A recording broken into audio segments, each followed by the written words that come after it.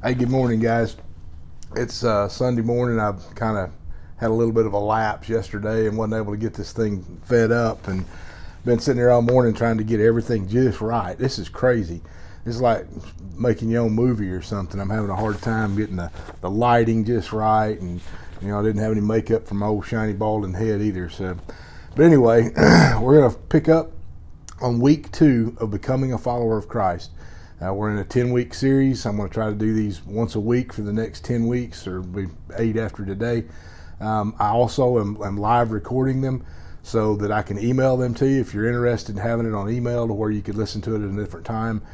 Feel free to shoot me a message with your email on it. I'll send it to you. I can send you all of them. It doesn't matter, however many you want. So with that in mind, reminder that last week, becoming a follower of Christ was one who, as they go, shares Jesus with all they encounter. So keep that in mind as we go. We'll catch up with each one of these as we go through them. What does it mean to be a follower of Christ? This question was asked during an interview with a 10-year-old who has been a follower of Christ for 3 years. What does it mean to be a follower of Christ? The 10-year-old responded, leaving behind your earthly possessions and following Jesus. What is so hard about following Jesus? The 10-year-old, it's harder to talk about it with friends who don't follow Jesus. What makes it easier to follow Jesus? The 10-year-old replied, the older I get, the harder and easier it is, because older friends is getting harder to talk about it, and it's getting easier as I learn more about following him. So what are you learning about following Jesus? The 10-year-old replied, through church and reading my Bible and through my family and friends who are already followers, it's how I'm learning to be a follower of Christ. So I ask you this question: what does it mean to be a follower of Christ? In Mark chapter 1, Mark was not the one of the top 12. He was not one of the followers that followed with Jesus everywhere he went. He was actually an acquaintance of a couple of key biblical figures, Peter and Paul.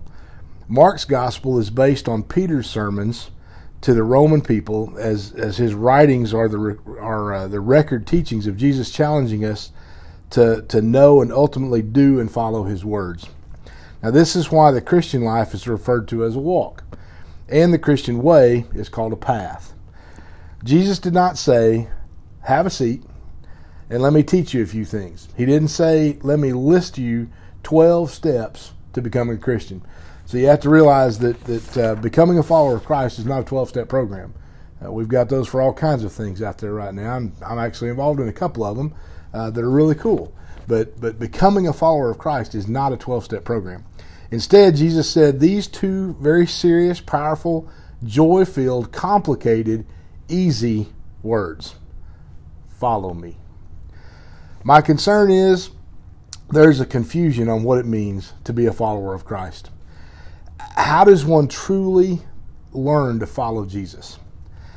By learning the 2 stories of Jesus, by walking the life he walked, by getting on the same path he traveled, and by acting just like he did in every situation. In other words, buying in to what Jesus was all about. Mark is recording all of these teachings and sermons. His desire is to teach others what it means to be a follower of Jesus Christ. So again, I ask you, what does it mean to be a follower of Jesus? Now, we get caught up in man's definition, titles, positions, importance, etc. The labels on the doorways of the offices, the pastor, the associate pastor. I got scared to death. I took my first youth pastor's position in 1998 for Pastor Stan Formby in Durango, Colorado.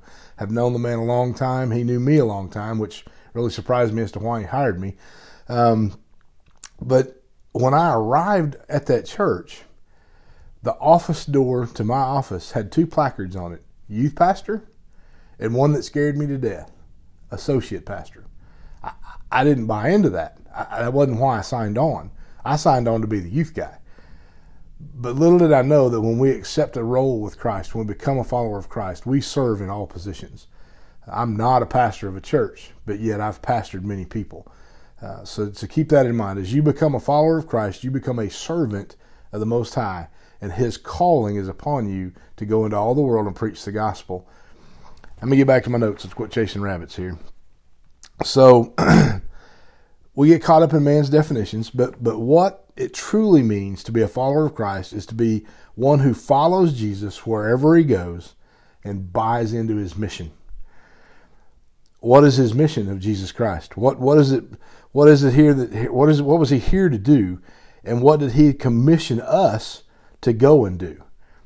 To seek out that which is lost, so that it may be found. That's our mission. That was His mission, to seek out that which was lost, so that it may be found.